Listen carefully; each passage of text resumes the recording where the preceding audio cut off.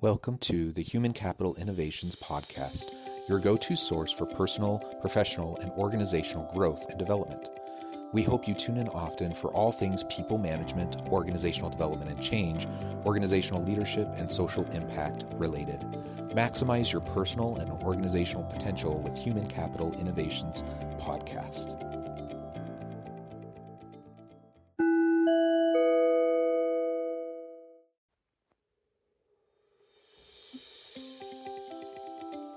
Welcome to the Human Capital Innovations Podcast. In this Forbes feature HCI podcast episode, I explore the recent Forbes video, 4 Ways to Lead a Remote Team Successfully.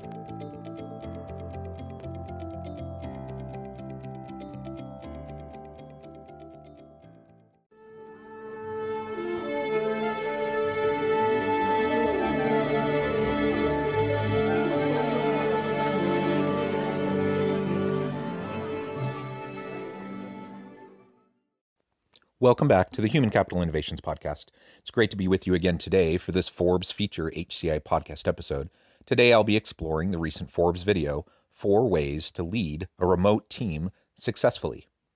Several months into America's massive remote work experiment, managers and employers are still finding their feet. From data security concerns to work-life blend, it's been a major adjustment for everyone. Now the dust is settling, and the workforce will never be the same again. If these past few months have found you managing a newly remote team, you'll likely discovered new ways to engage your employees, maybe along with some ways not to. But the best leaders never stop growing, and the remote workplace is wide open for innovation. Thanks for joining me, and I'll catch you on the flip side of this first clip. After a year of working from home, the American workforce is starting to make it work. In fact, remote work is really on its way to becoming part of the norm. If this past year has found you managing a newly remote team, then you may have discovered that this is not as easy as it looks. So, here are 4 ways that you can not only lead your remote teams, but how you can push them further and faster towards a stronger company culture. There's no doubt about it. The pandemic really put a lot of people on their back foot as they were trying to pivot and almost overnight move to remote work arrangements for the vast majority of their employees. Now, certainly this didn't apply to everybody, and there were industries that weren't hit as hard, and there were certain types of jobs and certain employees that still continued to work in face-to-face settings, frontline employees, for example. But a lot of workers moved to remote work and have maintained that approach for the better part of the year, going on even 14 months or more. And I know that I've been in that same boat as many of you listening to this podcast. We have all been dealing with remote work. And certainly there are a lot of benefits to it, and we've explored many of those benefits in previous episodes. But there's also a lot of challenges, and one of the challenges is how to manage a remote team. So it's one thing when I'm just trying to figure out as an employee how to be effective as I'm working remotely, or as I'm checking in with my boss, or if I'm leading just a really small group. There's challenges there, but it may not be the most difficult thing in the world to just do virtual check-ins. But when we're managing a remote team, a completely remote team that's spread across the country or even the world, people working all over the place, there are a lot of challenges. So in this short video, he will be laying out several important points and tips on what you can be thinking about as you're trying to lead effectively in a remote environment and working with remote teams. And not just to be able to get by, not just to be able to survive, but to thrive and to really grow into and innovate within this remote space where we can drive effective and dynamic, healthy, and safe organizational cultures. Number 1, the basics. Connectivity, communication. Lastly, culture. As you strive to embrace the new normal, emphasize the benefits, capabilities, and efficiencies that came along with it. As we're trying to effectively lead remote teams, we do need to focus on the basics. So, for example, regular, open, and transparent communication. being able to focus on the benefits of remote work and how that provides balance and autonomy and flexibility to our employees. And ultimately, as we can focus on the basic elements and reinforce those over time and help our people remember what those are, especially when things get a little bit more dicey and difficult and challenging, and if there's some sort of internal conflict that has to be dealt with, come back to the basics again and again, and that can get you a long way. Second, have trust. Trust unleashes people to do their very best work. Why? Because they want to. So in leading people, you need to keep up morale, but you need to trust in a way that allows people to put forth their best efforts. Trust in any work environment is absolutely essential. It's a bedrock upon which successful leadership is built. And if we're going to have meaningful and sustainable relationships that are healthy, we need to build them upon trust. I think not only is it important in a traditional face-to-face work environment, it's probably even more important to have developed trust with your people when they're working remotely. Nobody likes to be micromanaged. And it's, when you're in a physical office space, you can walk by kind of casually, nonchalantly walk by someone's office just to do kind of visual check-ins every now and then without being too invasive and them feeling like you're micromanaging them. And it probably doesn't erode trust. In a virtual setting, though, you have to be very deliberate about when you check in. And it can seem a little bit like micromanaging depending on how you approach it. And so while check-in is important and you want to have regular one-on-ones and you do want to make sure that your people understand they can touch base with you if and when they have questions, we don't want to overdo it and come across as though we don't trust our people, as though we really are just checking up on them constantly every day.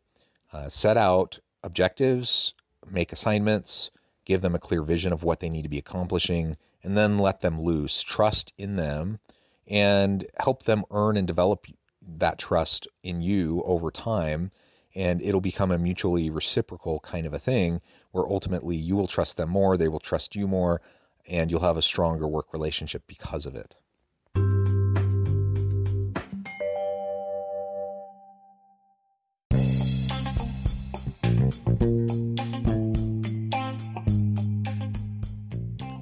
I'm excited to announce the publication of my new book from HCI Press, The Alchemy of Truly Remarkable Leadership: Ordinary, Everyday Actions That Produce Extraordinary Results. Consider how the nature of work has shifted over the past 50 years. With increased globalization, rapid technological advancement, and the shift in economic composition, the average job of today looks very different than the average job of 50 years ago. What will the jobs and organizations of tomorrow look like?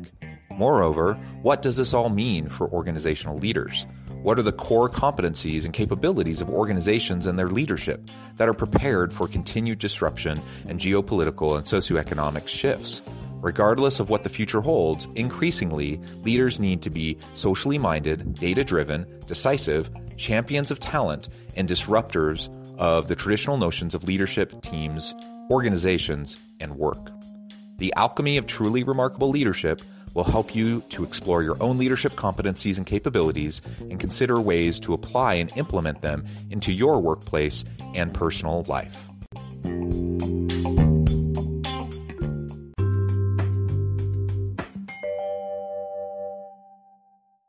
Thirdly, build strategies for day-to-day success.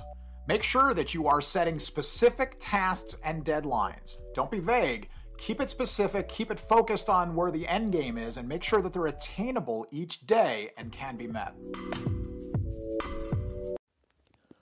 Focusing on daily tasks that need to be performed and then unleashing your people to be able to perform them without micromanaging is really important. It feeds off of the trust we just talked about, and really it's a matter of mutual accountability. If you can set clear expectations for your people, help them understand how they're going to be measured and evaluated, and ultimately then support them in achieving and reaching for and towards those measures and being successful in their day-to-day work, then everyone's happy. I don't care when someone's working. I don't even care how long they work if they're productive and if they get stuff done. If Everything I've asked them to do, they have done, and they've done it well, and they've even gone above and beyond what I've asked and brought their unique insights and their unique creativity to the tasks. I'm going to be thrilled, and I don't actually care if they did it at midnight, 2 in the morning, if they only work 6 hours instead of 8 hours. I don't really care. I just want them to be productive. And that all starts with you as the leader and how you communicate expectations and hold them accountable. Finally, allow for self-management. Though they're adapting very quickly, younger workers today in particular are struggling with this fully work-from-home schedule. So one of the critical skills that we can help develop is self-management. Especially for our newer employees, our younger employees that are still getting their feet wet and trying to learn what it means to work in a professional setting. The skills around self-management are really important. So we need to be able to coach and mentor our people, especially our younger employees, so that they can understand what that looks like. They can understand and start to learn more about themselves and how they can be most effective and efficient during the workday. Like I just mentioned in the previous clip, I don't care when someone works. I don't necessarily even care how they work. But what I do care about is that they are productive and effective and that they get things done. And everyone works a little bit differently. And just because something works for me doesn't mean it's going to work for someone else. And so just explore that with them. Help them to set goals. Help them to self-reflect on what's working and what's not working. And help them over time to learn to self-manage, to set goals, to work towards achieving them, and ultimately over time, everyone will be happy with the way performance is being done, even in a remote setting, because we've learned how to effectively self-manage and then manage a team of remote workers who are all self-managing on their own. Managers are finding that the skills that they're developing now to lead their teams remotely will serve them for the rest of their careers. So not only will you grow as a manager, but also you will forge the skills necessary in your teams to truly be a remote workforce. Whether we like it or not, the pandemic has pushed us towards what people have called the new normal. It has accelerated us towards the adoption of these disruptive technologies, including remote work technologies. And this isn't going to go away anytime soon. People are going to get vaccinated. People are going to return to physical office spaces in a hybrid environment. But the way it was is never going to be the way it will be in the future. Things have permanently shifted. The landscape has changed. And so we need to learn how to effectively manage remote teams. Now, in this short Forbes video, they laid out 4 basic ideas that you can start to do. And if you do it consistently and follow those tips, it'll make a big difference. You'll start to see impact. Now, certainly there are other things that we can focus on. There are other topics that could be explored in relation to effectively managing remote workers and remote teams. But start here. It's a good place to start. And then over time, as you learn to self-manage and start and learn to critically self-reflect on what's working and what's not working, you can find that balance and calibrate with your team. Find what is working for you. What works for other teams may not work this exact same for you, and that's okay.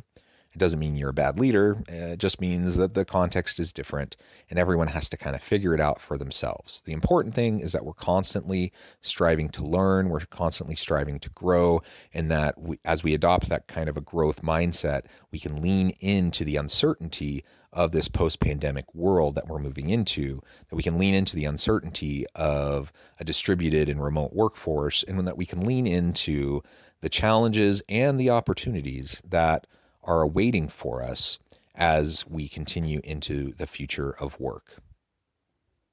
Thanks for joining me for this episode of the Human Capital Innovations Podcast. As always, I hope you stay healthy and safe, that you can find meaning and purpose at work each and every day, and I hope you have a great week.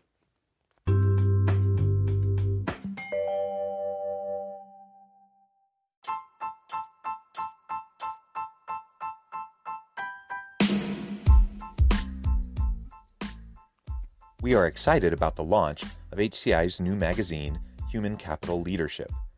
Human Capital Leadership is a free, interactive e-magazine designed to help individuals, leaders, and organizations find innovative approaches to maximize their human capital potential. We will be publishing issues quarterly in August, November, February, and May. Check out the first issue and let us know what you think.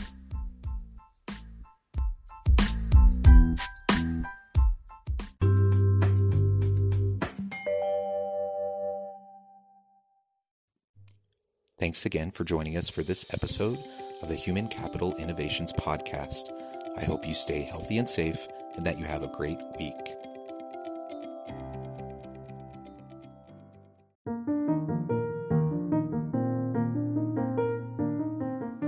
Check out our new weekly LinkedIn newsletter, Alchemizing Human Capital, exploring industry trends via original research and interviews with executives and thought leaders from across the globe. We look forward to having you join us.